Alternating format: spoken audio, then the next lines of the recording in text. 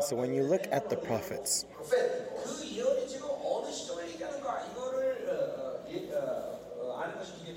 you need to understand the time frame of when that prophecy was made. Is it a single event being prophesied?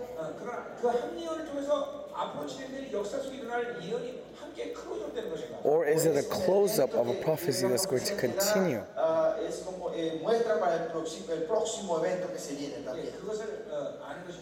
So it's really important to understand this when you read the prophets. But at the same time, this isn't really difficult. Why? Because if you integrate all the prophets, you understand what is being prophesied.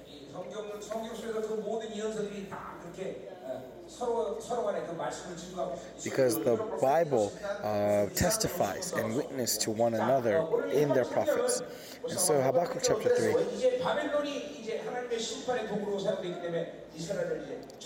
that Babylon has been chosen by God to be a vessel for judgment against Israel.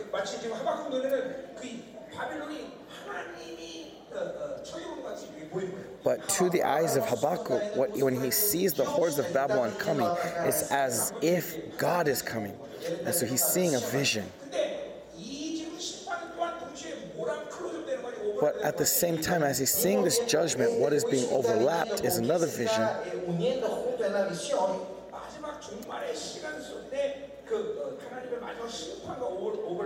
That the judgment in the end times is being overlapped, the judgment of the last judgment of the end times.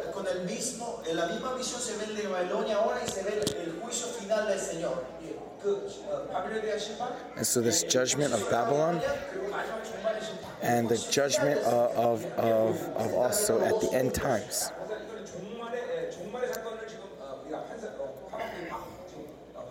And so Habbakuk is seeing a vision of this judgment of the end times as well. And we'll talk about Zephaniah tomorrow. And I'm going to change the schedule a little bit.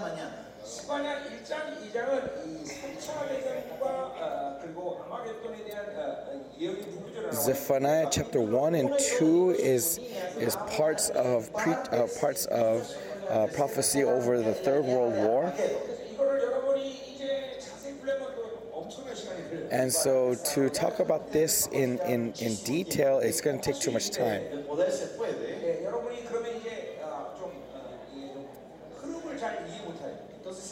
And so I could preach out of this, but if I don't go in detail, it's going to take too much time. And so as I was praying today, I decided to change the strategy. Tomorrow morning,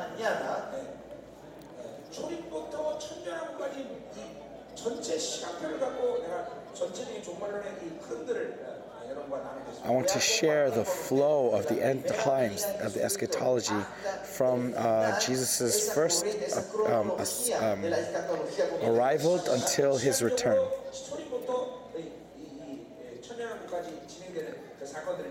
And so I want to share the events that are happening from Jesus' inception until his return.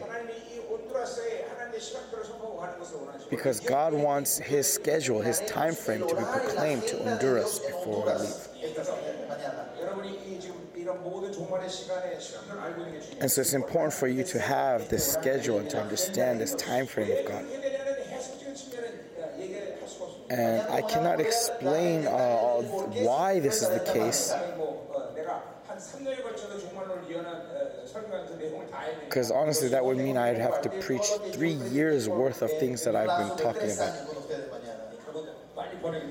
And so these are also things that need to be heard up and translated. But I'm just going to take the conclusion, the schedule, the time frame itself. And then at night, no time in the afternoon, but at night I'll preach out of Zephaniah 3.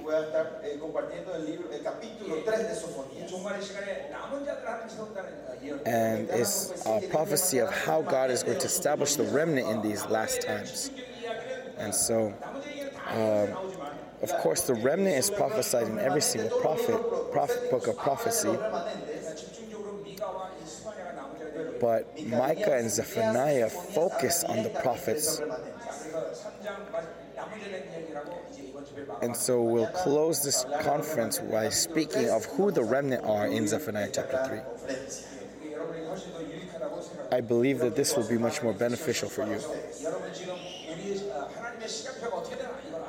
And because I think it's important for you to know the time frame of God, that what times is it that we are living in currently, and what's going to continue to happen as we live our lives throughout this world. And so, now if you ask me, tell me that I'll just preach all of Zephaniah, then I will. Should I?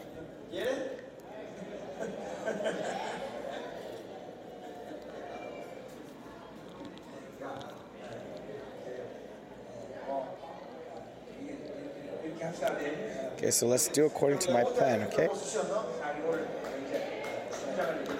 And so let's look at chapter 3 today. And so this morning we talked about the 5 evil desires. And even with this just one thing, the revelation of Habbakuk is very amazing. And so as you're continually aware of these 5 desires, as we repent, and other times casting demons out, and living by the Holy Spirit, we need to deal with these things. And then so at the last stage, you'll deal with all 5 of these desires and enter into glorification.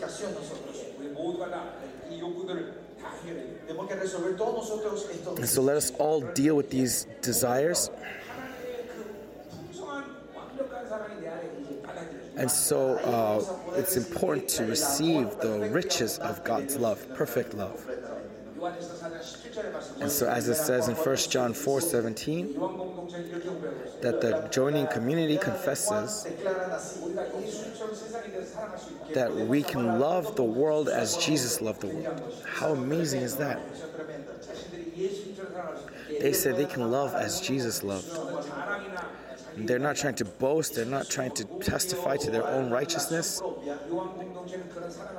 but because the joining community received that love, they are able to do so. And so let us be this state, amen?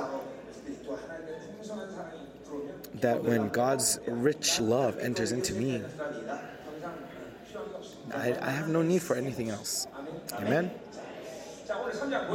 So let's look at verse 3, or chapter 3. And so as I said earlier, he's seeing the attack of Babylon, the invasion of Babylon in a vision.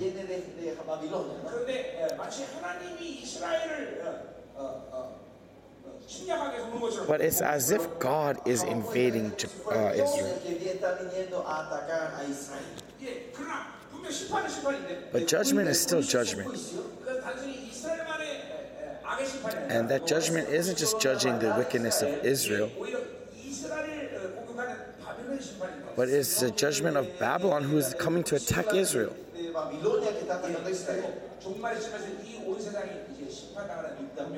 And also it's a judgment of this entire world from the perspective of the Old Testament, or from the perspective of the eschatology.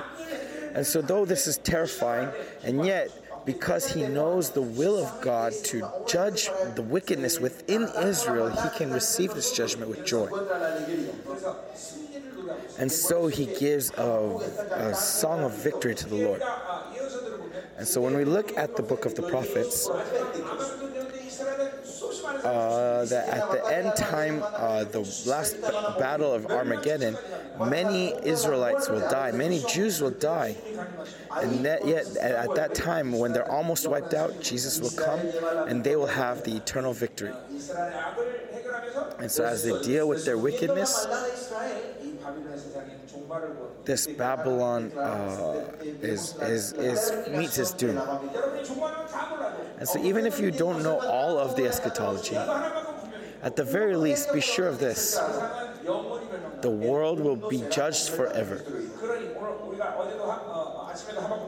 So we saw it this morning.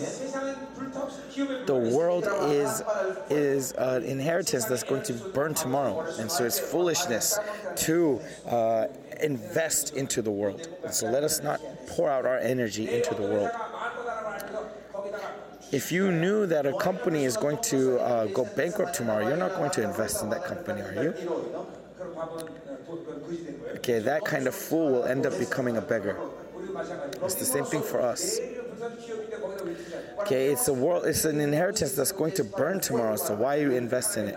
Let us invest in the kingdom of heaven. Okay, let us pour everything to the kingdom of heaven. Amen? And so, from the perspective of our faith, we need to keep fixing our eyes upon the eternity. Do not lose eyes for eternity. And many people have been healed today. Why were they healed? So that they can live well on this earth? No. So that to show that God is truly almighty, that God loves me. That is the purpose of healing. And so from the perspective of eternity, okay, so that with your healthy body you can lift glory to God and serve God. And several years ago, as I was ministering in Singapore, there was someone who came who was completely paralyzed. A girl who was completely paralyzed.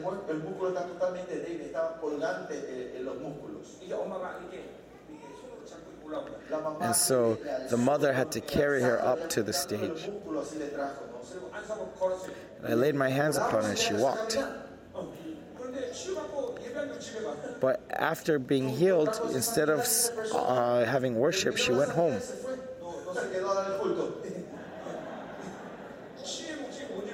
So she didn't understand the purpose of healing. Remember, God is love and God is grace. But they think that all we need is healing. So we need to look to eternity no matter what. No matter what we do, we need to know that God loves me. Amen? And so let's look at today's verse. Okay, so first, verse 1 through 2 is the introduction and also the fulfillment of the prophecy. So verse 1, a prayer of Habbakuk the prophet according to the Shekinah.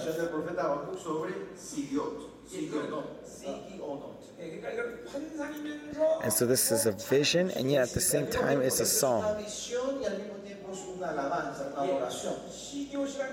A Shigionoth is talking about a type of rhythm. And this is the only place where this word is recorded in the Bible. And so we don't know exactly what it is, but I'm sure that it's a fast tempo. Because as God is using Babylon as a tool, they are rapidly encroaching on Judea. And as I was watching you guys praise earlier, you guys were singing songs in this fast tempo, and so you were enjoying that. And that's this kind of tempo. Okay, you guys truly love to praise. Oh, that's really good. But please, just at the same time, love the word as well.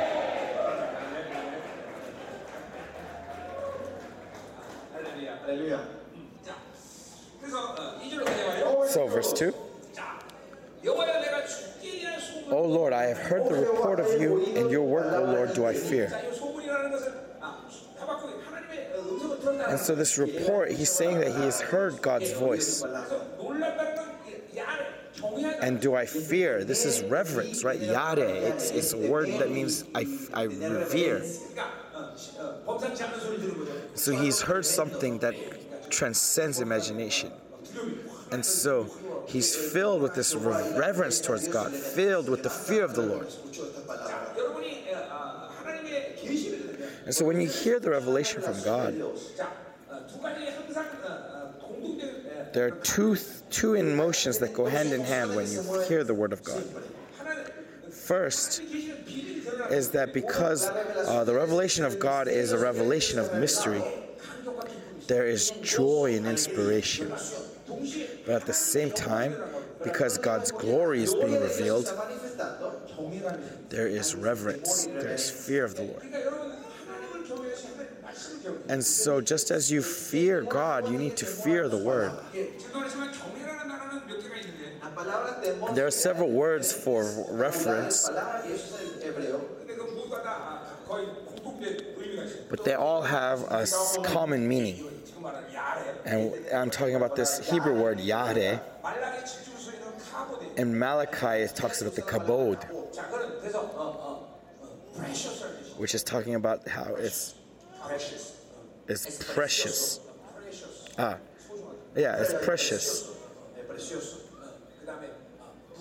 And that it's heavy. And that it's glorious. That it has that meaning. And so you need to have this kind of attitude towards the Word of God. That we can revere the Word of God. Do not take the Word of God lightly. This is really important, an important attitude to have. And this word reverence is important for several reasons. Reverence isn't just simply emotion, but it is clear a state that you are meeting with God. Because you are meeting with God, you have reverence. And so reverence is a really important element to your faith. If you do not revere, that means you take lightly. And so as we continue meeting with God, towards God, we need to have this reverence. And because you're meeting with God, this early New Testament, everything is connected to reverence and fear of the Lord. Look at Psalms 25, that the one who fears the Lord is close to the Lord. Proverbs says that fear of the Lord is the source of all wisdom. In Proverbs 22:4, that the reward for fear of the Lord is life, glory, and something else. I didn't hear the other thing. And riches. And so almost all things are connected to reverence. And also, ultimately, the Spirit of God that dwells within us is a spirit of reverence. This Spirit gives us this heart to worship.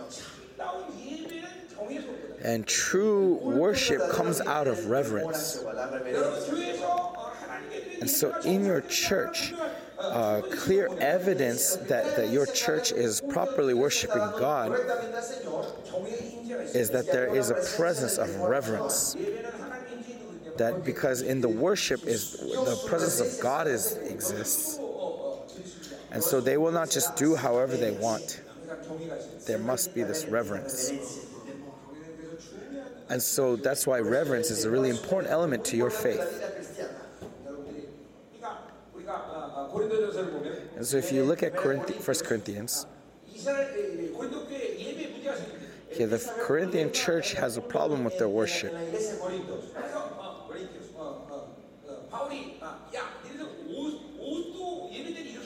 And so Paul defines how to dress when they worship, how to have fellowship between men and women. And so you may think that Paul is making a big deal out of nothing. But he is not making a big deal of nothing. But rather he's showing that the reverence of God is not being manifest outside, because normally if you have reverence, it would manifest outside. Okay, someone who who reveres God is not just going to dress however they want, bearing their midriff or bearing their shoulders however they want, will they?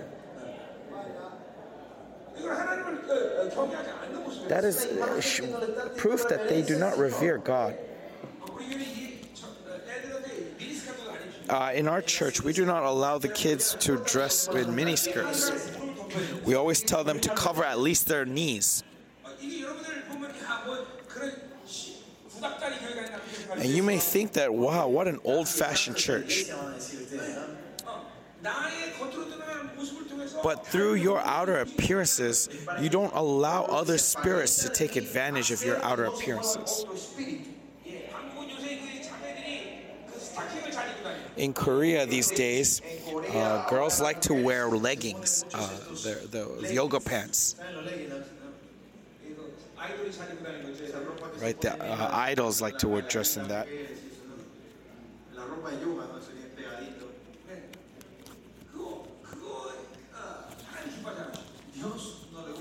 I don't think God likes that. And I'm not just talking about the image of that cloth, but rather, this is the image of those who revere God. And so that's why Israel always only wears black and white. It's not some kind of form, but it's just an image of reverence towards God. And so Paul says and talks about these things in 1 Corinthians. And so basically he's saying to not wear your clothes too provocatively. That don't wear your clothes however you want.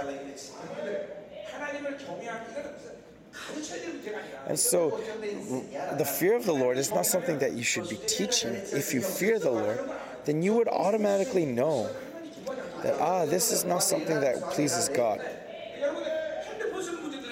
And so I talked about the issue of using your cell phones.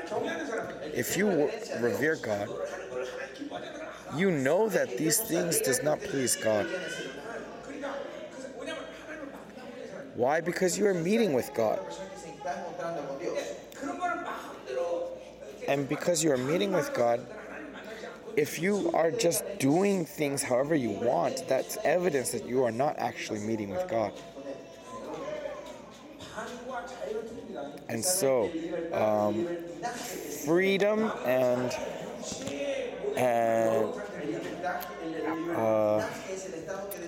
sorry, one moment. Freedom and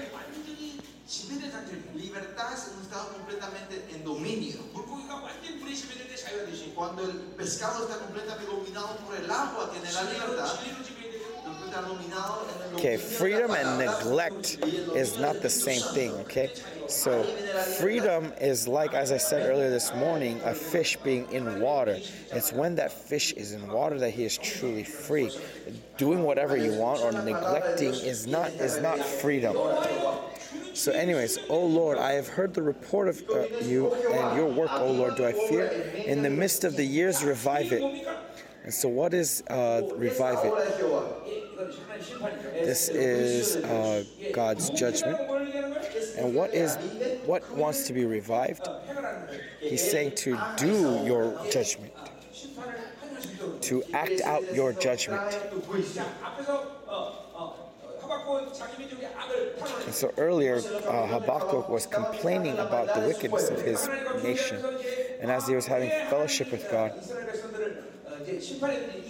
he started to understand why God judged his nation, why God judged Israel. And as his faith grows, he now justifies that judgment. That God is someone who will judge wickedness, will judge evil. And so amongst you, there are some who are neglecting sin. That is not a good thing. If you just keep leaving this alone,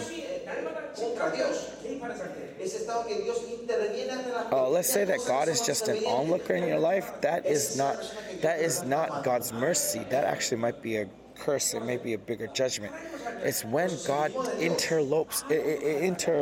sees each time. Okay, and so if you live with the presence of God, you cannot just do anything. But at the same time, if you live with God, all things are possible. All things become possible. You can do all things with God. Amen? And so that's why he's saying, hurry up and act out your judgment. And so Habbakuk, while he was recording chapter 1, this is not a confession that he could have made. And going beyond that, if you don't know the judgment of God, maybe you think you could pray this way, but this is a great storm coming. And so this is something very terrifying, right? And he's saying, in the midst of the years, revive it. And because he's expecting the holiness of God in the midst of Israel, and that through this judgment, he knows that God is sanctifying Israel, he prays this way. Because he knows that eating well and living well in the midst of corruption is not happiness. Even if there's suffering, even if there's pain, it is happiness to be sanctified. And so to the church, to the members of my church, I don't pray for them to succeed in this world unless they are being made holy.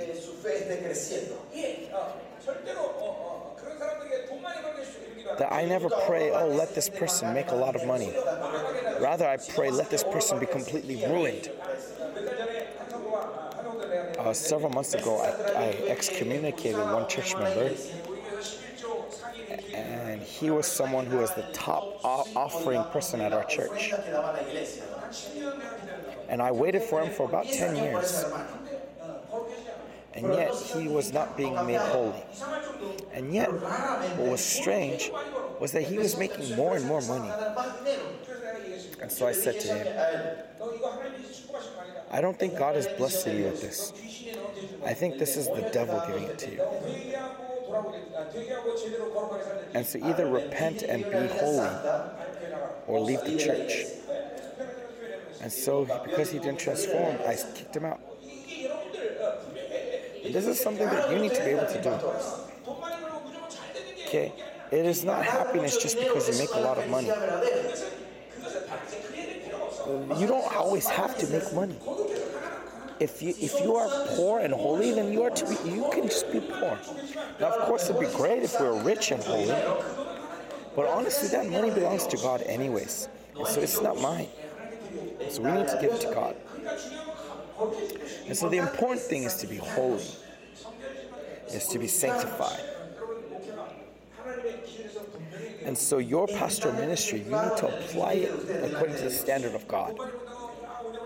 Okay, don't compromise and tolerate people just because they make a lot of money.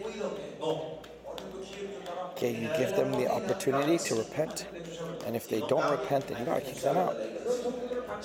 If you compromise with these kinds of people, then that's what your church members are going to learn. It's okay to live this way as long as I make money. And so into our church, this standard is very clear. That I will not lay hands on a business that God is not pleased with. Why? Because this business belongs to God. And so God takes responsibility. And so what are we to do? We're to move the business according to the will of God. Because president of the company is God. And so I'm not going to try to make money by taking advantage of other people. For example, selling alcohol or being a loan shark.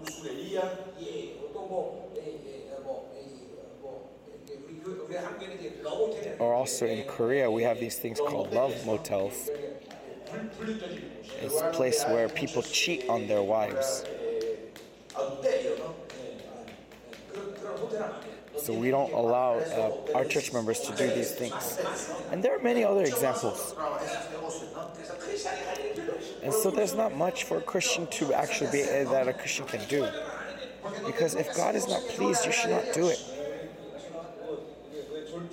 Why, are you falling asleep? Then why are you so quiet?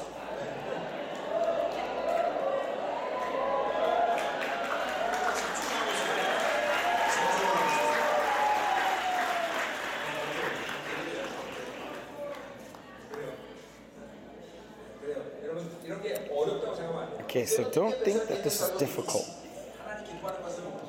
That whatever pleases God, we need to be able to do all things. That if God is not pleased, we need to cast it all away. Why? Because the glory of God doesn't belong to just anyone. It belongs to the one who gives their lives for holiness.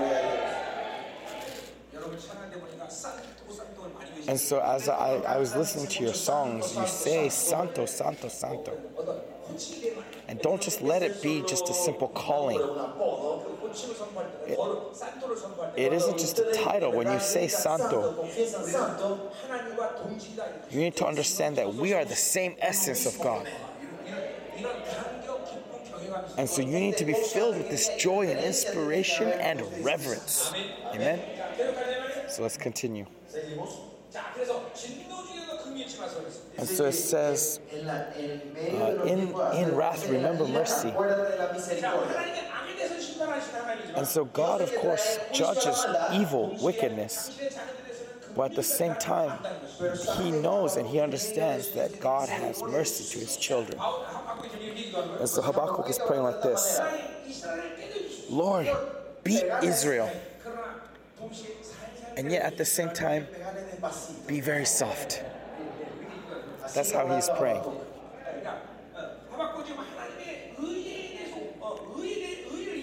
And so Habbakuk is recognizing God's righteousness, but at the same time he is holding on to the love of God.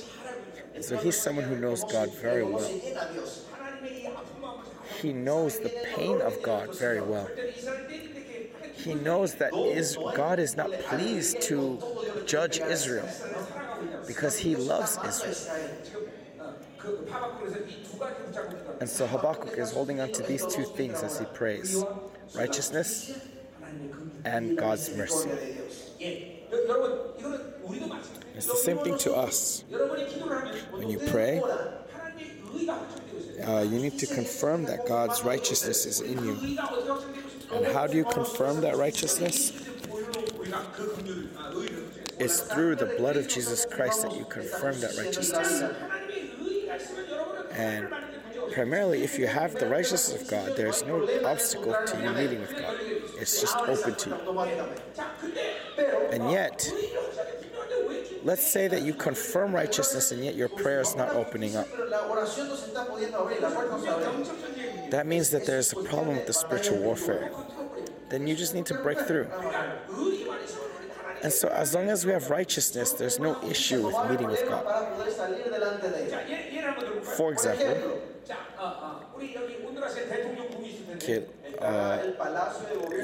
there is a presidential palace in Honduras, right?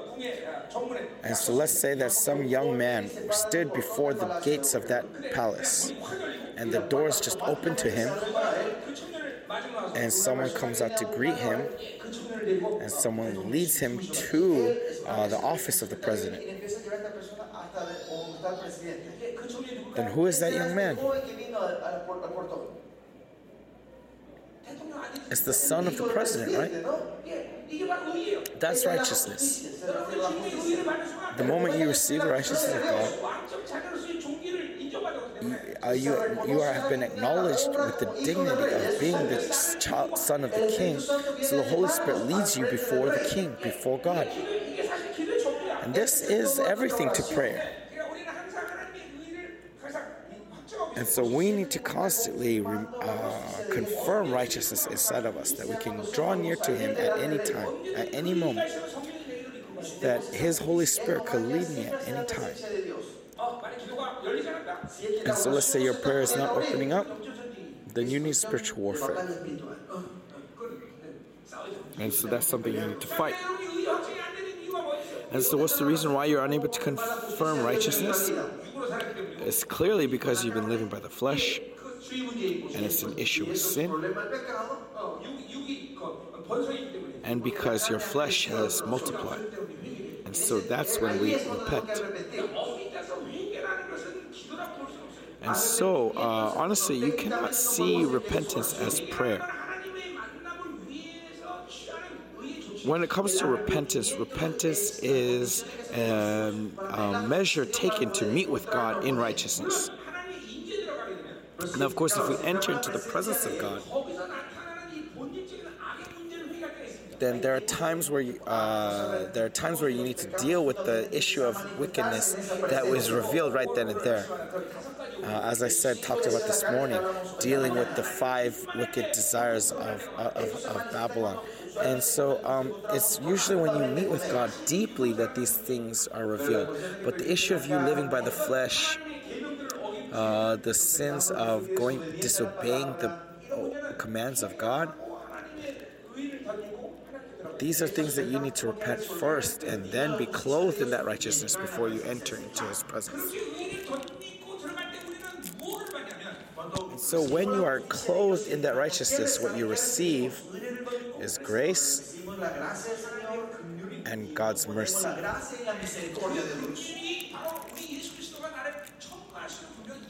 And that mercy is the reason why our Lord Jesus Christ can advocate for us, as it says in Hebrews 7:25, that when you draw near to the throne of grace, that Jesus advocates me before God.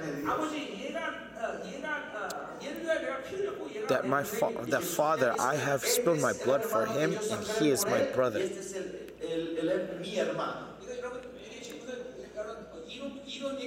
And this isn't an idea, it's not a theory, but this is something that actually happens when you pray. And so Hebrews 4:16,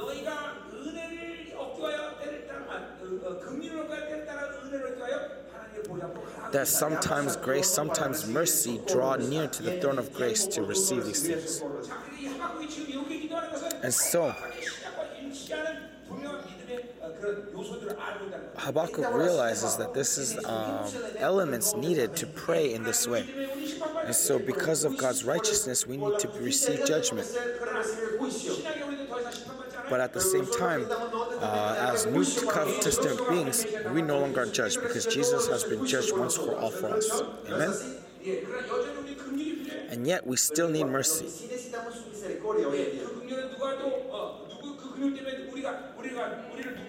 And whose mercy allows us to be to welcome us is Jesus Christ. And so, of course, our prayer is 100% answered, because Jesus Christ, who's the best lawyer, is defending my case. And so, what do they call Jesus Christ? They call Jesus our great advocate, Parakletos. And there's another blessing, another advocate, which is our Holy Spirit. So we have the 2 strongest lawyers in existence. So there's no trial any longer. And no matter how much the devil may try to accuse you, you just tell him, go. Blood of Jesus. Get out. There is no longer any trial against us. And so whether it's the Old Testament or New Testament, they have the same goal, the same perspective.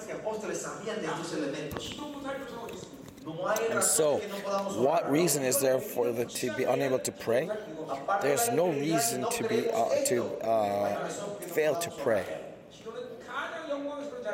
Prayer is the most glorious place, and prayer is a place of great profit, and prayer is something that we must do. Amen? So let's continue. And so now verse 3-7. He's praising the glory and authority of God. Verse 3.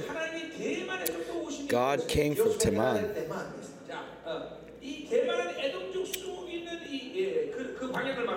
Teman is talking in the direction of Edom. So it's talking towards the south. And so in that direction is Mount Sinai. And it's the same thing with Mount Paran. These are all in the direction of Mount Sinai. But Babylon is coming to attack them, right? And where does Babylon attack from? Babylon comes from the north. But right now it's coming up from the south. Why is he seeing this vision in this way?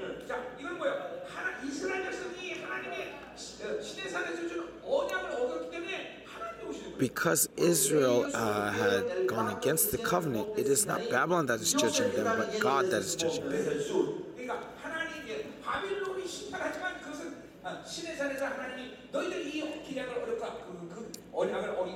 And so Babylon may be the tool for that judgment, but the one who judges them is God, because they have broken the covenant that they had on Mount Sinai. And so it's not written in this text.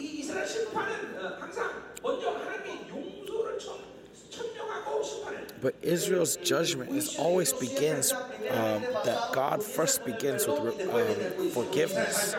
If you look at Isaiah chapter 40, it says that you will be judged through Babylon, but you are already forgiven. That I will forgive you before I judge you. The reason is because of God's righteousness and mercy. And so God comes to judge Israel through Mount Sinai. But judgment isn't to kill Israel. So if you look at according to the law of Deuteronomy, a son that disobeys his father needs to be stoned to death.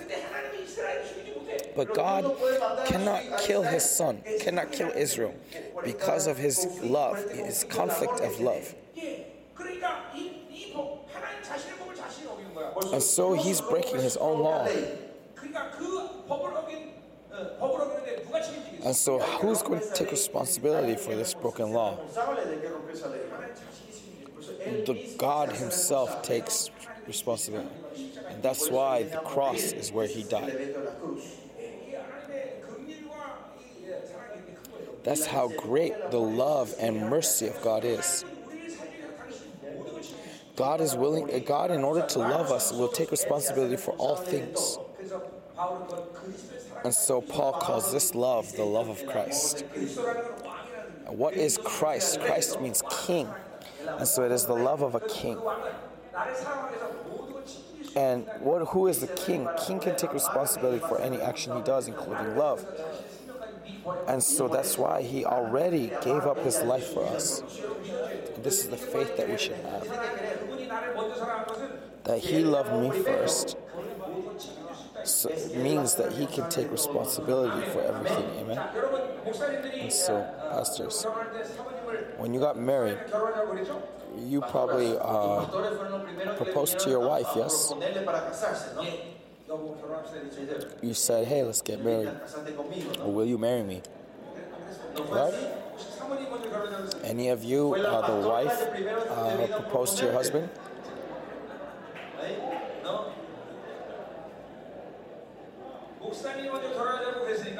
Because the pastor proposed first, the pastor needs to take responsibility.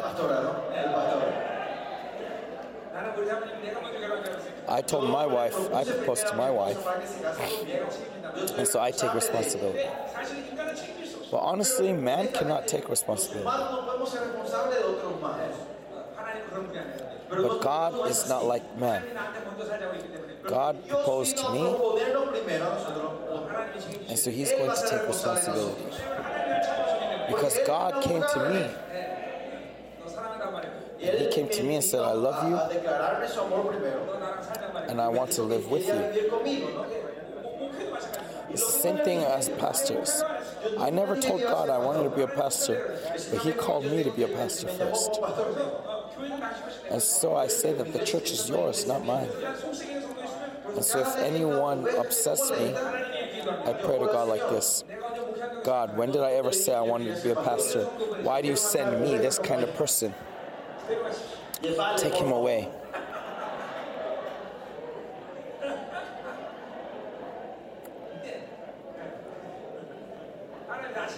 Because God takes responsibility. And so that's why we can have confidence in our life. Because God takes responsibility. Amen? And so let's continue. It's fun, isn't it?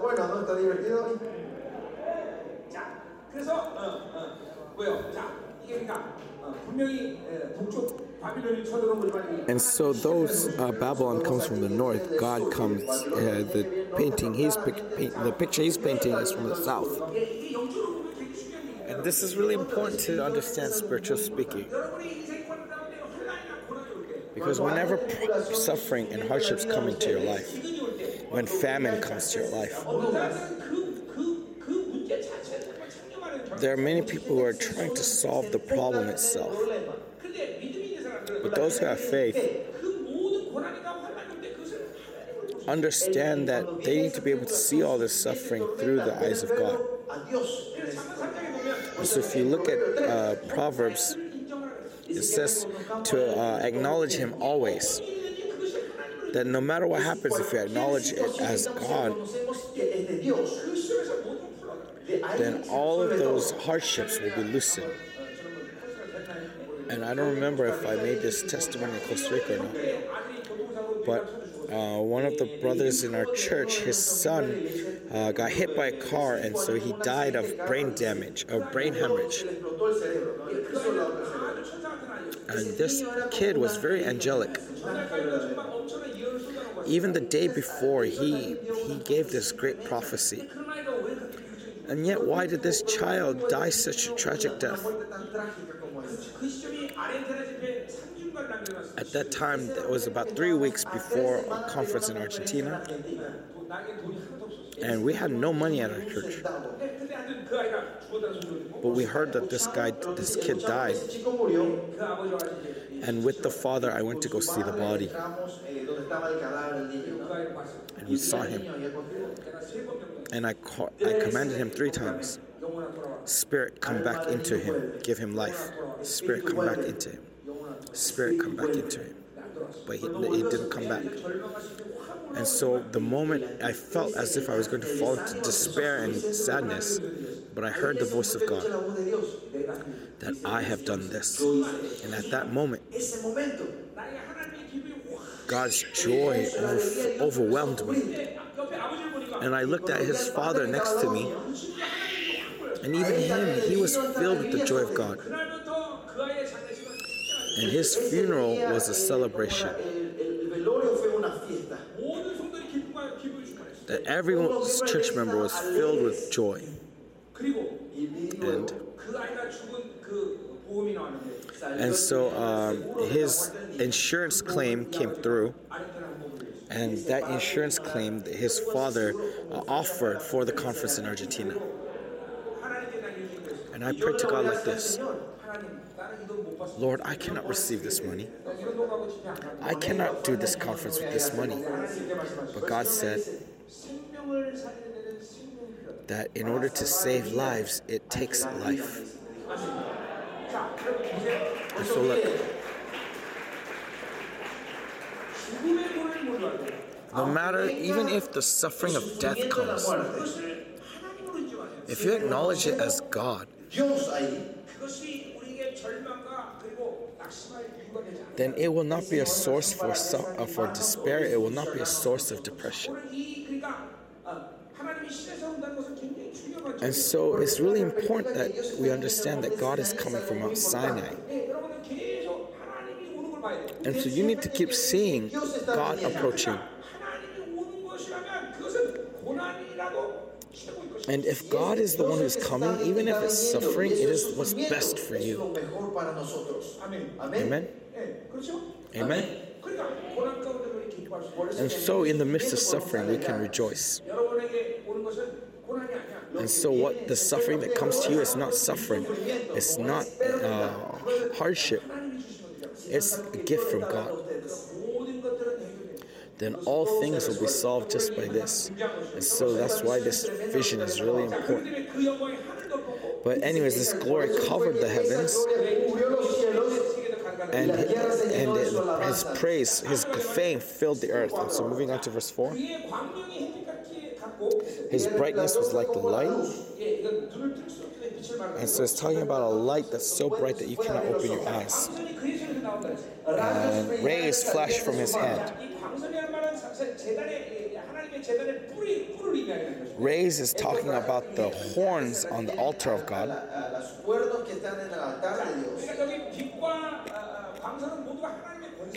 And so brightness, rays, this is all talking about God's authority. That he's coming with his authority as a king. And that in these things his power is hidden. And so though God is judging, at the same time in the midst of that judgment is God's glory. And so though it seems as if Israel is being judged through Babylon,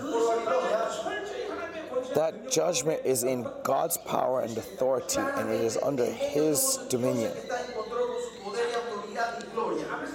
And so as I said earlier, a child of God, God will take responsibility for him. And so Israel's not being taken into captivity because they lack power, because Babylon overpowers them. No, it's because God sent them there. And so though they're taken into captivity, God is still in control. God is still going to be responsible. And so at any time, God can reclaim them. There is no light to Babylon. And in reality, when was Israel set free from Babylon? It was when the second revival, second golden age of the Babylonian Empire, during the time of King Nebuchadnezzar. And so it's the time where Babylon was at its height. And this Babylon is a really strong fortress. And Media Persia comes to surround this city. And so the Babylonians believed in this strong fortress, and so they're partying inside.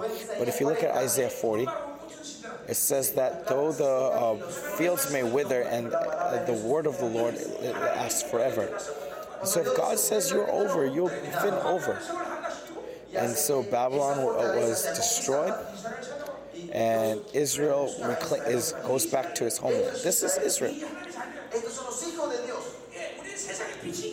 Because we are light of the world, we do not live surrounded by the world. So what does it say in Romans 8?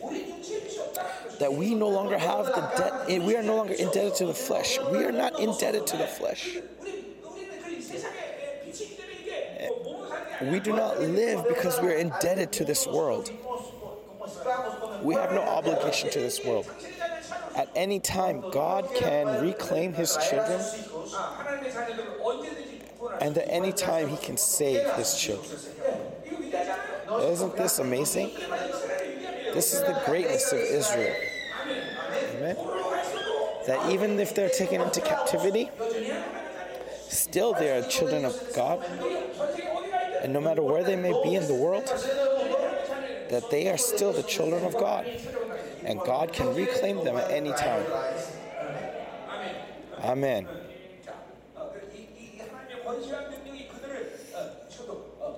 And so even now, the power and authority of God is reigning over them. Many people think that God is forgetting them when they are in the midst of suffering. But that's not the case. Actually, rather, like it says in 1 Peter, that when I'm in the midst of suffering, God's glory is close at hand. It's right above me. And so even in suffering, the child of God is upheld by the power and authority of God. And actually, the more we suffer, the more we are in the midst of suffering, the closer his ear is to ours. It's because you do not believe in this. That's why you fail to pray. You have your children, but But especially when you have many children, the weakest one is the one that you look out for the most, right?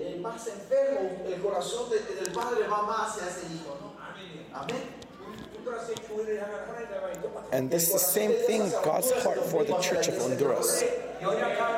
Your weakness, your spiritual state, your difficult situations, God has more mercy on you for these things. And so let's say, for an example, let's say if Korea were to pray 100 times, you only have to pray once to receive the same answer. That's what's clear. Why? Because you are in the midst of great suffering. And God's heart is closer to you. And so have faith. Moving on to verse 5. Before him went pestilence, and plague followed at his heels.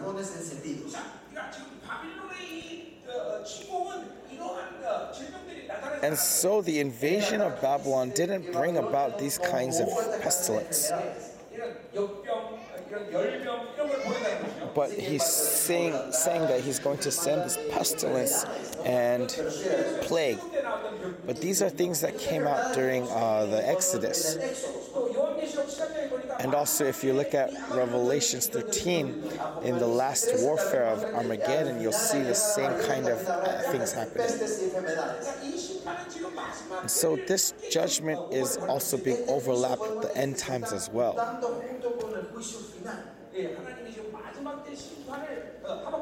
God is showing his final judgment to his prophet Habbakuk. In verse 6, he stood and measured the earth. He looked and shook the nations. And so who is this he? It's Jesus Christ. Jesus, when he returns, he's going to come over the Mount of Olives and is showing how it's going to be shaken, how it's going to be shook. And there's going to be a great earthquake. And so the Valley of Gideon is going to separate, which lies between the various towers on the east side. And I'll talk about this later tomorrow when I go over the eschatology. But what I'm talking about right now belongs to Zechariah. And so even now there is great amounts of underground water in Jerusalem.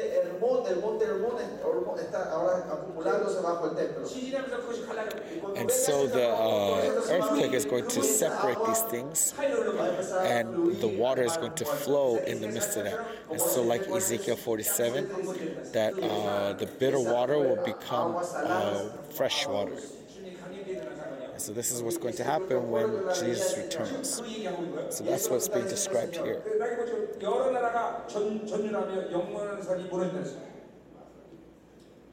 And so verse 6, he stood and measured the earth, and then the eternal mountains were scattered. And if you look at Zechariah and also Revelations, when the Lord returns, there is this great earthquake, and in the temple, 30 meters underground is going to open up, and all the valleys are going to rise up, and all the mountains are going to be made flat. And so even now, if you look from Tel Aviv, you're going to be able to see the glory of the temple even from Tel Aviv. And so throughout all of Palestine, you'll be able to see the glory of God. And this is the same prophecy that Zechariah makes. And so even now, this eastern gate that is under 30 meters ground is going to rise up. And what is this gate? It is the gate that only the king can enter. And this gate is going to be opened by the king, and the priestly kings are going to enter through that gate. And so this is from Zechariah. So I'll talk about this more in detail tomorrow.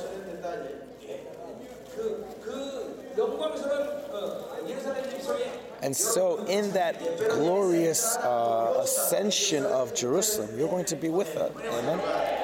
Why?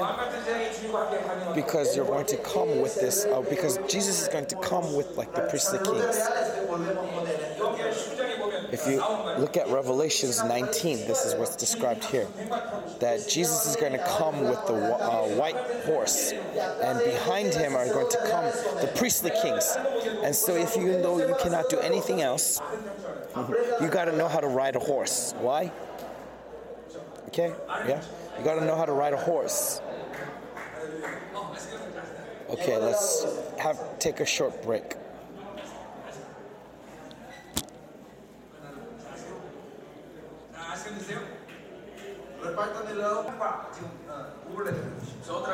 And so all of these judgments that God is pouring out right now is overlapped with the end times.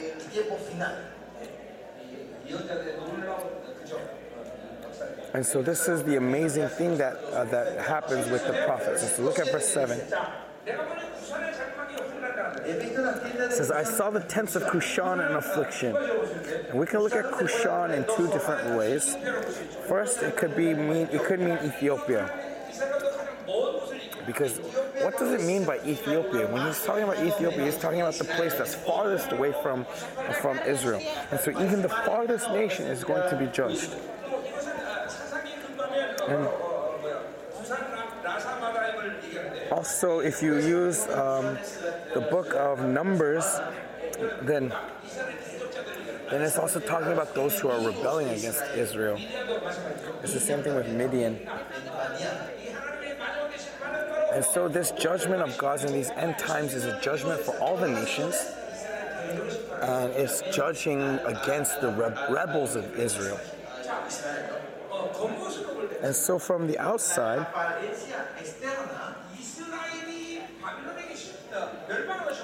it looks like Israel is being destroyed before Babylon.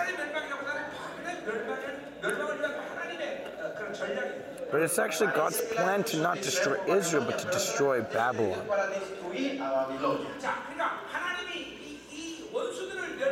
And so when God destroys the devil, the enemy, he makes them suffer in a certain way.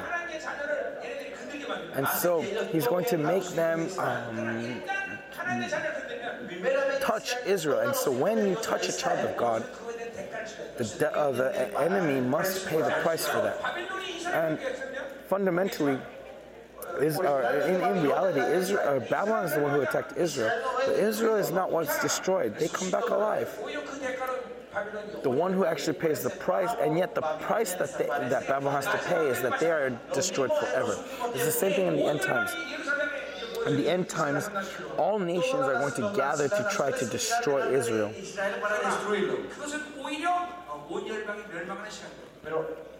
But rather than destroying Israel, it becomes the source of their eternal destruction. And this is a really important spiritual order. And so if the devil tries to mess with you, and if the devil tries to attack you, that means that it's time for the devil to pay the price. Because fundamentally, the devil cannot touch you. As it says in 1 John 5:18, that the evil one cannot touch me. Why? Because within me is the royal blood. And yet, if he still tries to mess with me, means that he has to pay the price. And so, children of God, no matter what suffering may come, in that time, what are they thinking? They're thinking of victory. That they will have that victory. Let's say money is causing me suffering. Then, oh, I'm so poor. What's going to happen? That's not what they're thinking. Their thinking is, oh, what riches of God is waiting for me. That they're going to think of victory. That's who you are. That the devil cannot mess with you however he wants. that unless God allows it, He cannot do anything to you. Even a sparrow will not die without the will of God allowing it. And so, would the devil be able to touch a child of God? No, he has to now pay the price. And so you need to have this kind of faith. And so even in the moment of your defeat, you're thinking of victory. Amen. And so how does Paul confess this? In 2 Corinthians 4:10 or 4:17, that I clothe myself with the death of Jesus Christ in my body, so that in my body the life of Jesus would be made manifest. And so this state where I'm dead with Jesus Christ, whether I suffer or whatever it may be, I am dead with Jesus Christ. And yet, this is so that the life of Jesus Christ would be made manifest in me. And so what's important here is that no matter what's coming against you from the world, no matter what kind of suffering may come, even if there's despair, all you have to believe is that you have died with Jesus Christ. And so what that means is do not respond to your flesh. That when darkness comes, don't fall into despair. That, oh, I don't have money, what's going to happen now that I'm poor? No, that's responding in the flesh. Flesh has died with Jesus Christ. And so do not respond to the flesh. In all circumstances, if you respond in the Spirit, Jesus' resurrection rises up within you. If let's say that the devil messes with me, oh, they're getting ready to pay the price. Amen? And so do you not believe this? This all applies to you as well. Let's say that a witch messed with me. That means that she needs to get ready to pay the price.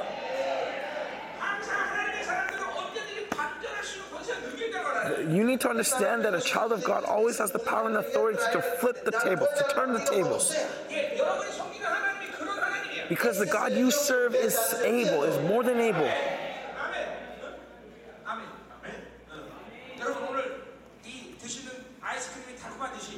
Just as the ice cream you are eating right now is sweet, God's word must be sweet on your lips. And so, whenever the Israelites would train their children to read the Word of God, they would put honey on the Bible. That the Word is sweet like this honey. And that's also the same reason why I gave you this ice cream.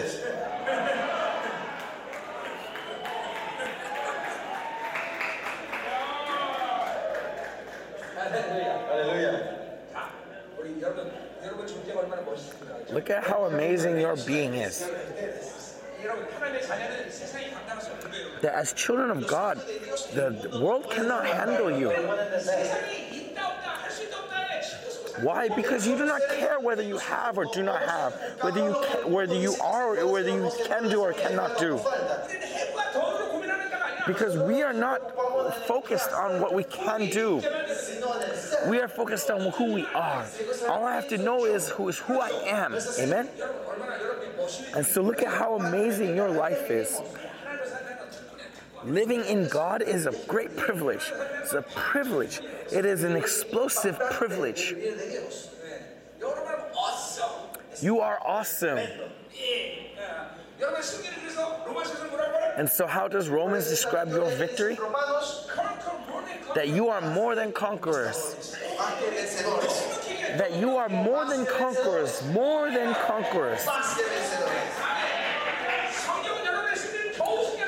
And so the Bible doesn't say that you will just cross the finish line. No, it says that you are more than conquerors. You are more than conquerors.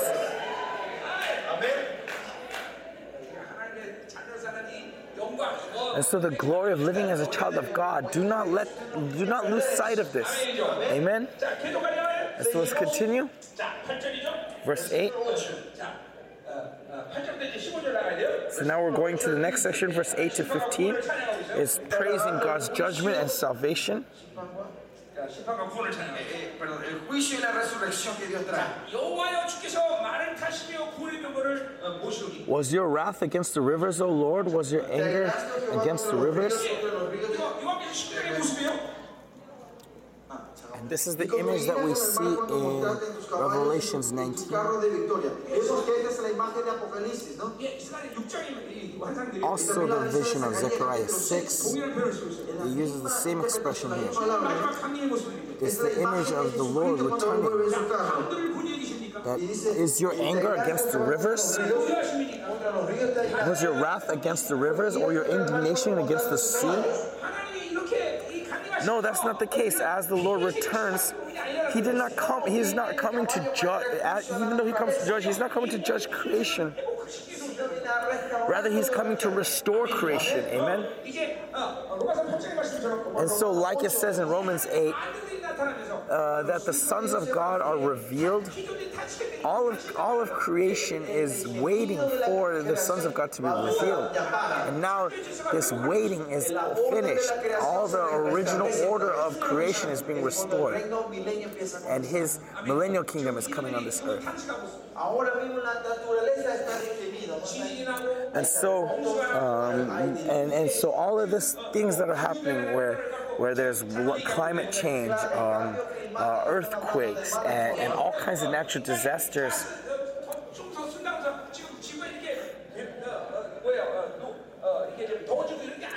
This is all signs of creation groaning, waiting for His return.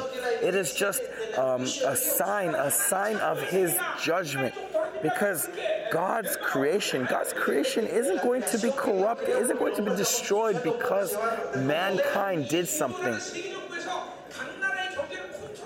Climate control is the strategy of the powerful nations to control the weaker nations.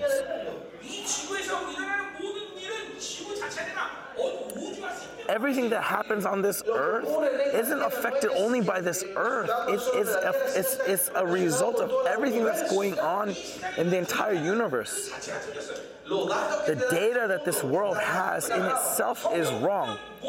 Why? Because the Bible, what says was created first?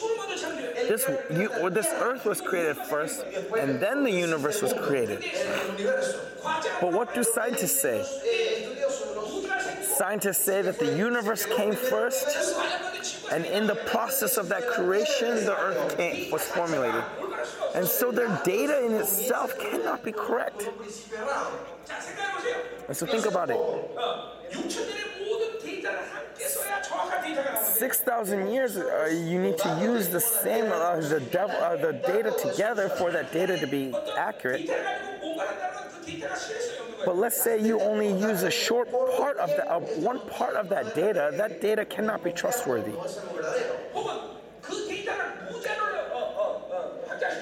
Or let's try to extend that data to infinite.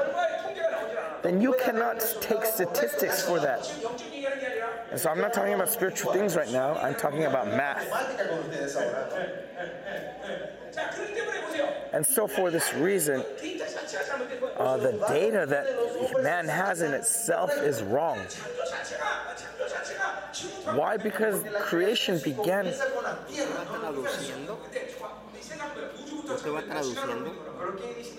entiendo. No habla español. Sí.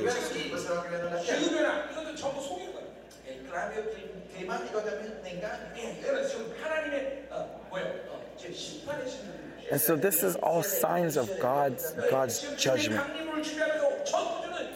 And so right now, the entire universe is being shaped into a cross. And so maybe you don't understand what I'm saying. But either way, the entire universe right now is preparing for the return of Jesus Christ. That even when He came to this earth first, he wasn't just born randomly on some day, but the entire universe shook and groaned and welcomed His birth. And when He died on the cross, it's not just some random young man of Israel dying on a cross. But the entire heavenly host, all the demons, all creation of universe was focused on the cross on that day. Even God. And so you need to see this amazing spiritual world that's going on. And so the Lord is going to return.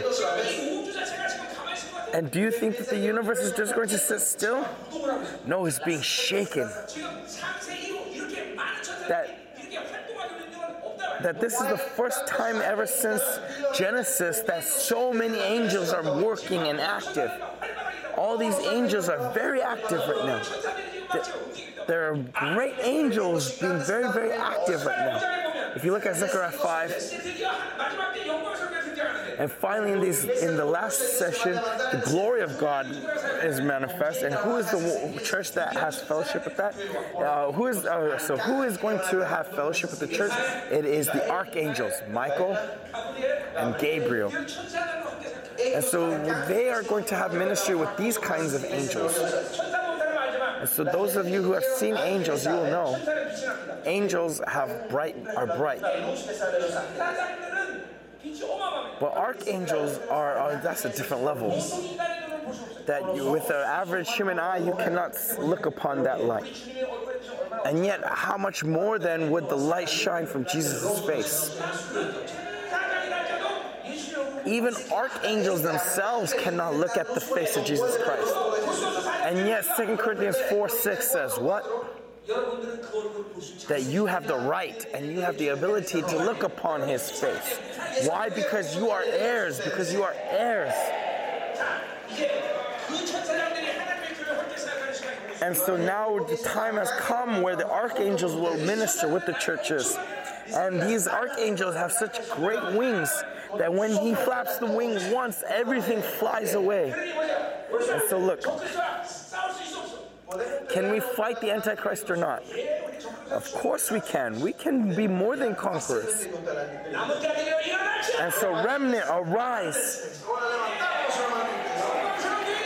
Glorious church, arise. Hallelujah.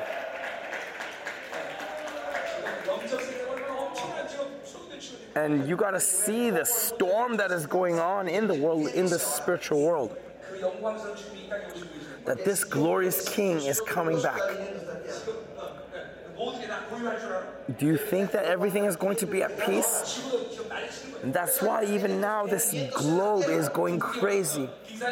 That glaciers are melting, that there's earthquakes here and there, that hail is coming down. Yeah, this world is going crazy. Why? Because we are coming close to his return. Hallelujah. So let's continue. Verse 9.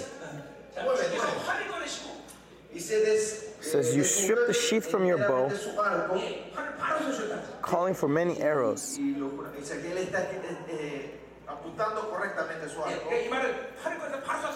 And so, you strip the sheath from your bow, you took the bow out and you shot it.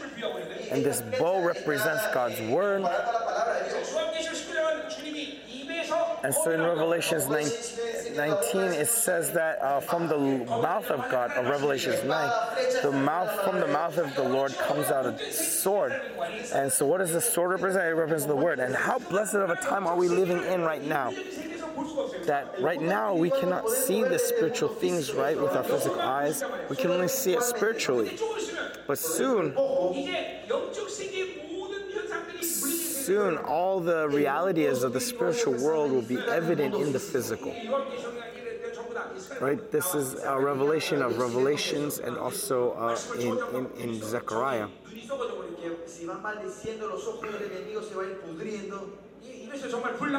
That you'll see from your lips fire coming out, from the mouths of the two witnesses fire coming forth. And so in the time of this Great Tribulation, we're going to see the manifestation of all of these kinds of miracles. We're going to see the Red Sea split again. We're going to see manna come down from heaven again. You're going to see these kinds of things in with your very eyes. And lastly is the glory of the remnant. All the remnant, all those who believe Jesus Christ just well enough, they're going to die and go up to heaven. But the remnant are now going to stay and fight, and all of this is going to be made evident in the spiritual realm. And so, brothers, let us be holy, let us be pure, and let us prepare the way of the Lord. This is the ministry of the remnant. Aren't you inspired? Amen. And so let's continue. And you split the earth with rivers.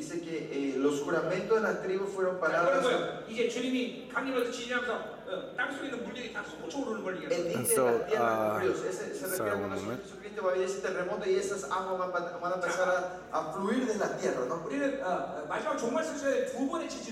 And so in the end times of the eschatology, we'll see two earthquakes. First, when he comes on the Mount of Olives, and this is an earthquake that arises in Palestine. And then after he returns, it doesn't just enter directly into the Millennial Kingdom, but for about 40 years, he's going to destroy the army of the Antichrist. And then, as that time comes to a close, another earthquake is going to happen, a very great earthquake, where that all the things made by the hands of man will be broken down.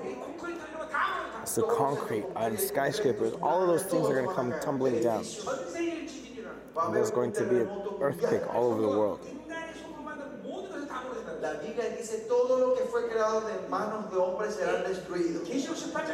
If you look at Revelation 18, it says that Babylon will be destroyed within an hour.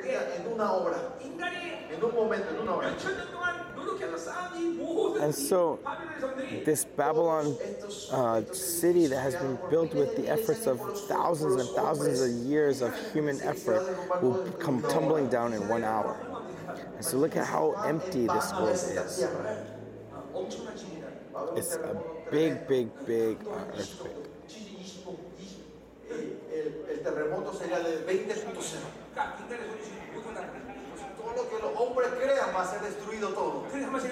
So now think about it like this. What's going to happen with all this concrete? What's going to happen is that the atmosphere that is holding everything in this earth is going to open up, and all of this debris is going to be taken up into space. And we're going to see once again the waters in the sky, that we see in Genesis. Do you not have any interest in the Millennial Kingdom? Okay, I have a lot of interest.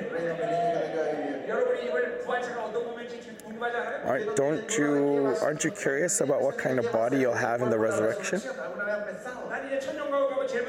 Okay, the first thing I'm going to do when I go to the Millennial Kingdom, of course, first meet with Jesus Christ. But after then I want to try wrestling with the bear. Why? Because I want to test how strong my resurrection body is going to be. And then I want to try racing against a puma.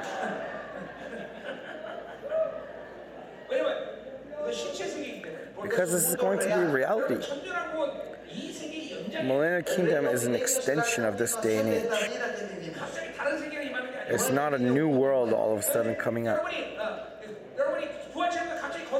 And so it's not that you just all of a sudden transforming into this holy resurrection body. No, the holy resurrection holy body will be as holy as holy as you were in the hotel now. And so the only difference is that your body will change. It'll be changed to a perfect body.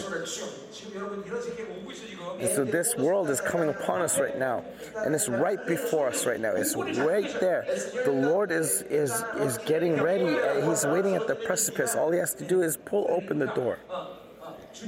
And so it's time for us to live fully by God. So look at verse 10. The mountains saw you and writhed. And so again, this is all the things that's going to happen in nature when Jesus returns. The raging water swept up, the deep gave forth its voice and lifted its hand on high.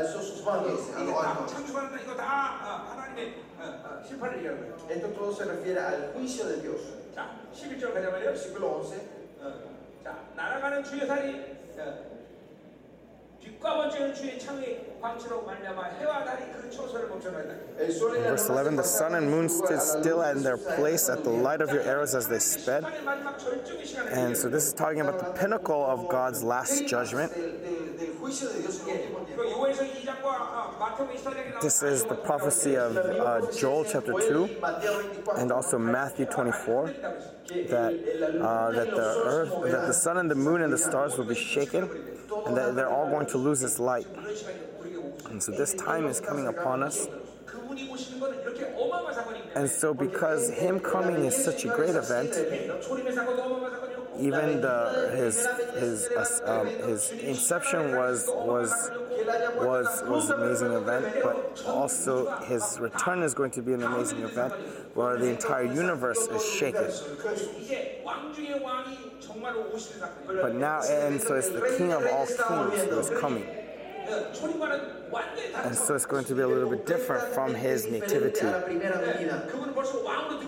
because he has already been registered as king, and he's going to come with that freedom. So how free is he going to be? And so all the angels, all the righteous hosts, and who's the most important? It's going to be the remnant of the earth. Through the most holy and ones, they're going to welcome God. Oh Lord, come soon. Oh Lord, come soon. Our Lord does not make a mistake. He is preparing this even now. Who's going to stand with me on that day of glory? Hallelujah. Hallelujah. And so look, let us not be influenced by this world, amen? And there's no reason to be influenced by this world. This world is worthless. And so verse 12, you march through the earth in fury. And so you march through the earth in fury.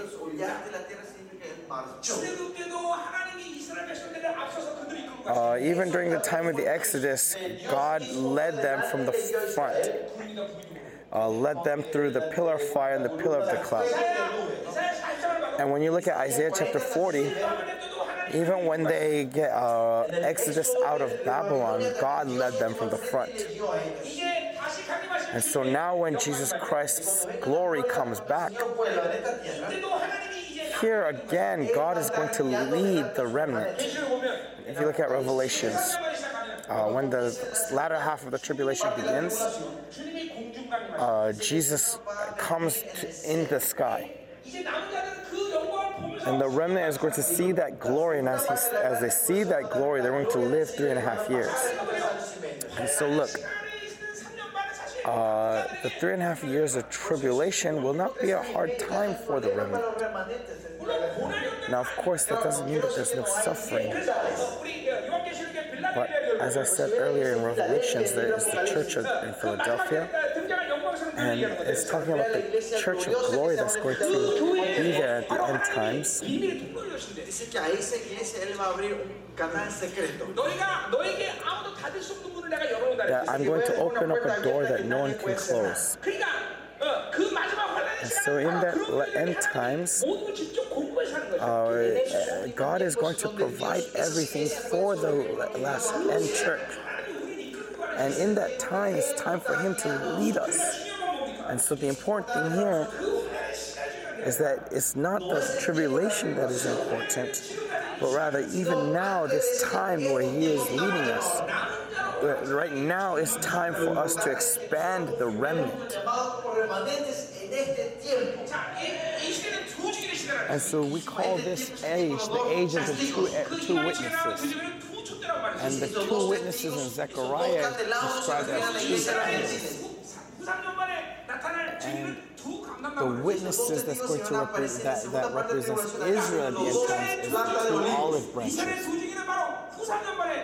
And so the two witnesses of Israel is going to come in the second half of the tribulation.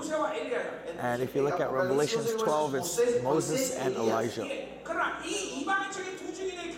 But the two witness churches from the perspective of the Gentiles is being manifest even now. And so it's now time for us to follow that leader. And soon God is going to confirm who those two witness leader churches are.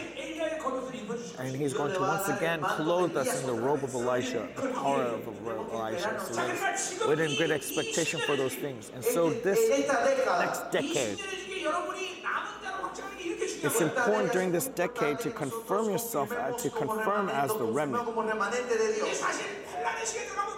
Because once we enter into the tribulation, there's not much for us to do. He will lead us directly. So that's the faith you need to have. And that's why this decade is very important. And so for this decade, God has sent someone like me to prepare you.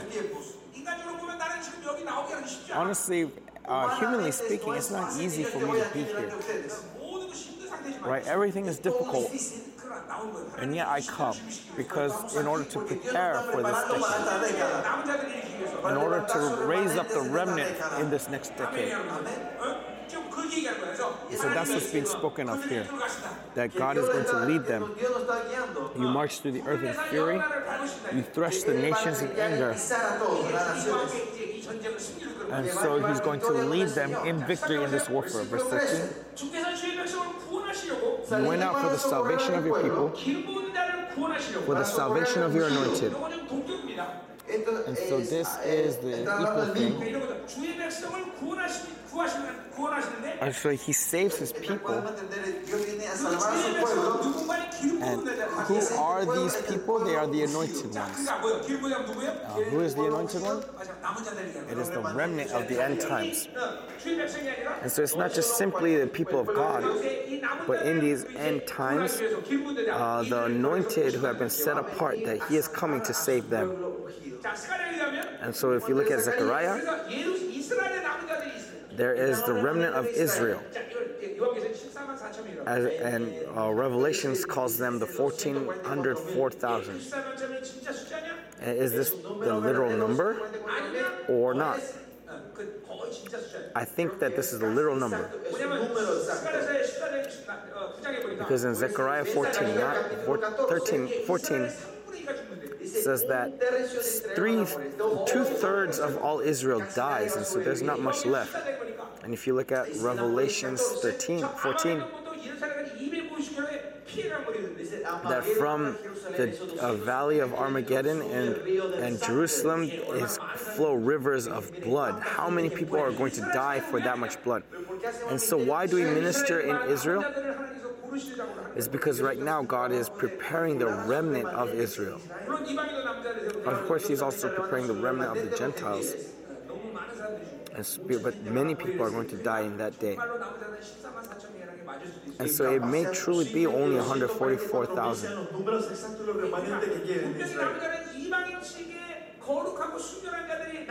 And so there's going to be a remnant from the perspective of pure and holy Gentiles. And then there's also going to be a remnant of Israel, 144,000. And so this is what it means by the salvation of your anointed. And you crush the head of the house of the wicked, laying him bare from thigh to neck.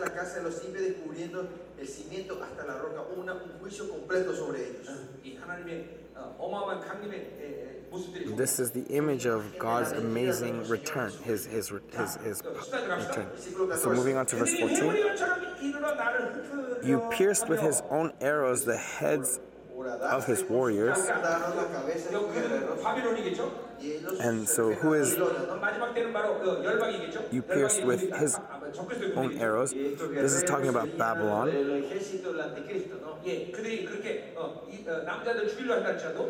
And so even if they are to kill the remnant, rejoicing as if to devour the poor in secret, and so those who rely upon God. But you came like a whirlwind to scatter me, and you pierced with his own arrows the heads of his warriors. Verse 15. You trampled the sea with your horses, the surging of mighty waters. And so this waters and mighty waters is talking about rebels against God. And so the Antichrist and all the enemies of God are going to be completely destroyed. And so let's look at the final praise of salvation. And tomorrow I'll talk about the schedule, the time frame for this. From the Advent to his return. So going through the various books of the prophets and to Revelations, so that you can have the time frame of God. And so you'll be able to see that everything that's happening in this world right now is moving according to that schedule. And I won't be able to explain why I interpret things this way, because it's too much. But I want to condense it and try to give you the schedule at least. And you can make your own study with it, what I give you. But it might take you about 10 years.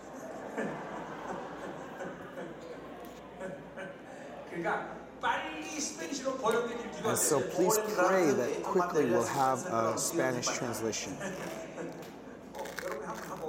Unless you want to just take that 10 years. But verse 15. I hear in my body trembles. He's fearing. He fears to the point where his body trembles. And so because he's seeing all of these judgments in a vision, look at how terrifying it would be. My lips quiver at the sound. Rottenness enters into my bones. My legs tremble beneath me, yet I will quietly wait for the day of trouble to come upon people who invade us.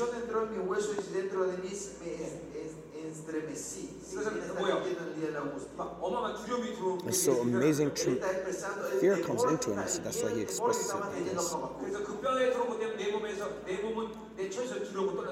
And so because rottenness enters into my bones, my legs tremble beneath me, and so my body trembles. And so you need to understand how terrifying the presence of God can be. Daniel says it's as if he was dead. And so if you see this kind of vision, then Habbakuk probably couldn't even get up for a month. That's how terrifying the judgment of God may be.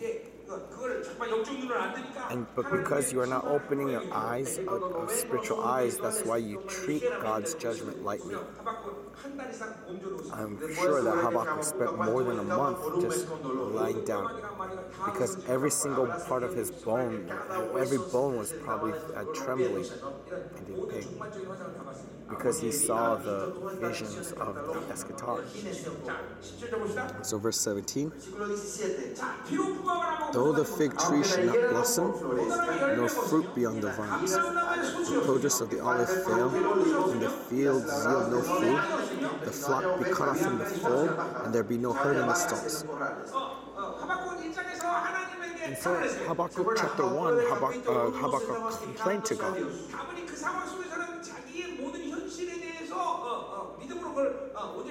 And he was unable to receive all of the reality in faith. But now he grew to a faith of understanding, and now he's finally growing to a faith of praise and thanksgiving. So what that means is that he became someone who no longer responds in the flesh to his circumstances. It's the same thing to you. Do not respond to the reality around you. As I said earlier, I don't have money. Oh no, I'm in trouble. No, that's not the truth. The reality is not the truth. You do not have to receive it in your being. I am a child of God, and I am the child of the King. He loves me.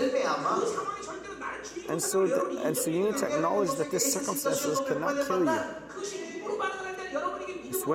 It's when you respond in the flesh that you're receiving that in faith. And so when the devil bothers you, it's not saying, oh, I'm going to die, but rather, oh, it's time for you to pay the price. And this needs to be part of your faith. Amen? And so there's nothing. Everything is trampled. And yet this is not a problem. That's what Habbakuk is confessing. And so even in this midst, he can praise. So verse 18. Yet I will rejoice in the Lord. In this situation, he's saying he rejoices in the Lord. And so you need to rejoice, amen? So look at the situation of Honduras. This is not a reason to rejoice.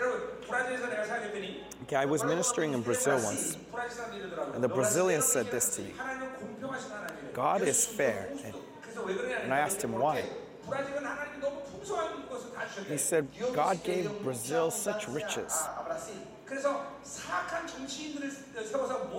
And that's why all these cruel politics were established to take it all away.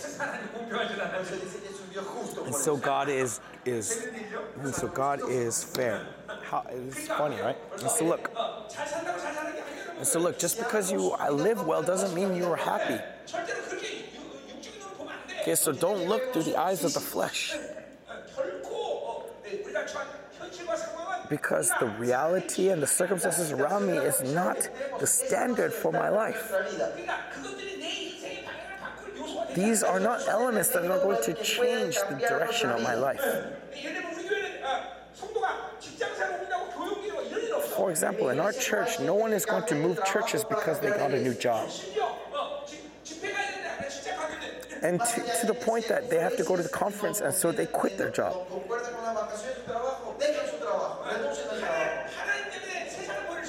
That though they can throw the world away for God, they are not going to throw God away for the world. This is proper.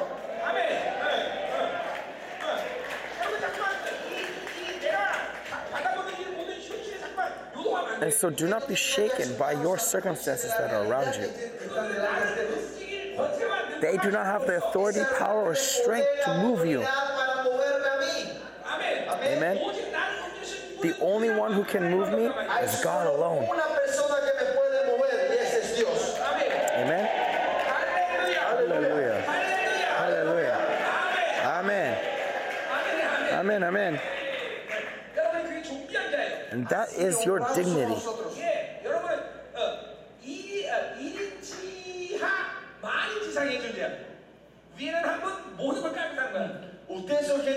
That you are one and have everything under you. Amen.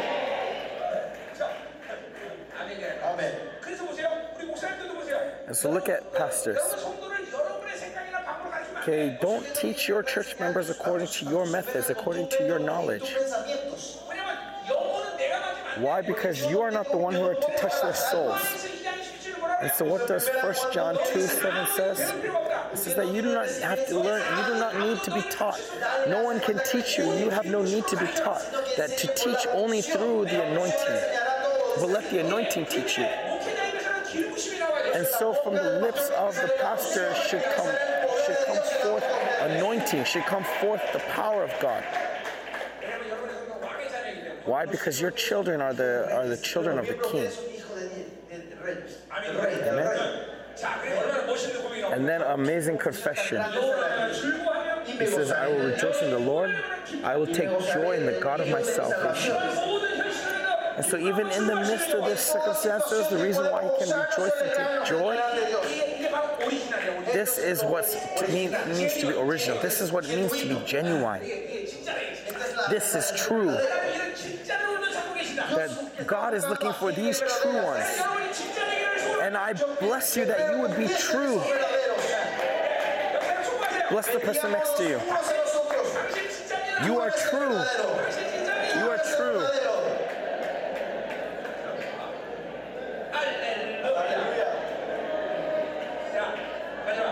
The last verse. Let's finish verse 19. God the Lord is my strength. And so in the process of his faith, Habbakuk gives up living in his own strength. That God alone is my strength. That the joy of the Lord is my strength. And so what does Paul say in Philippians? That I know how to be content in strife, to be content in riches, to be content in poverty, to be content when I'm weak or strong. That I know how to be content in all things. And then in Philippians 4:17 he says that I can do all things through Christ who strengthens me. That I can do all things through Christ who strengthens me. I bless you that this confession would also be our confession. And Peter makes the same confession in 1 Peter 4. That whoever it is needs to work out, whoever works must work out in the strength that God gives. That whoever speaks like God speaks. Amen? Amen, amen. So he is my strength, and so who shall I fear?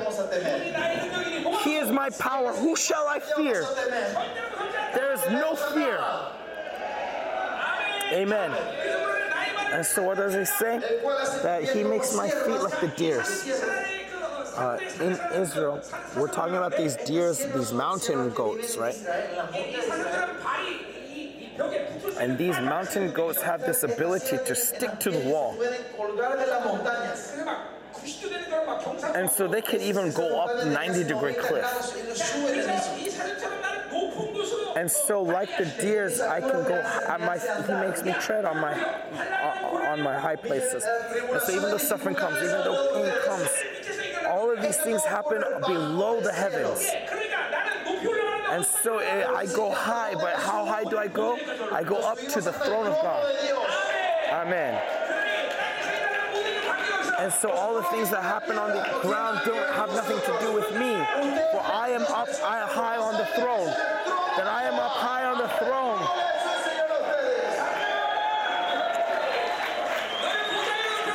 That I have set you high on the throne. Amen. Hallelujah. And so we are to soar with him above the storm. Ephesians 2:6 says that when we were saved, we are already seated on throne with him.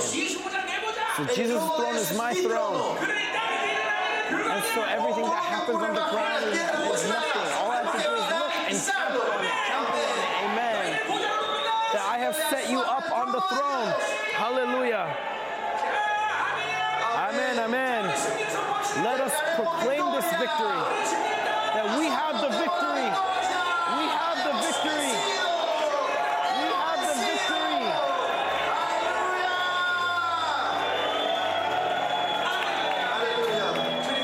Lord, we thank you. Lord, your grace is love. Lord, upon your beloved servants here, bless them. And in these end times, may they rise up and rise up to soar with you high, Lord.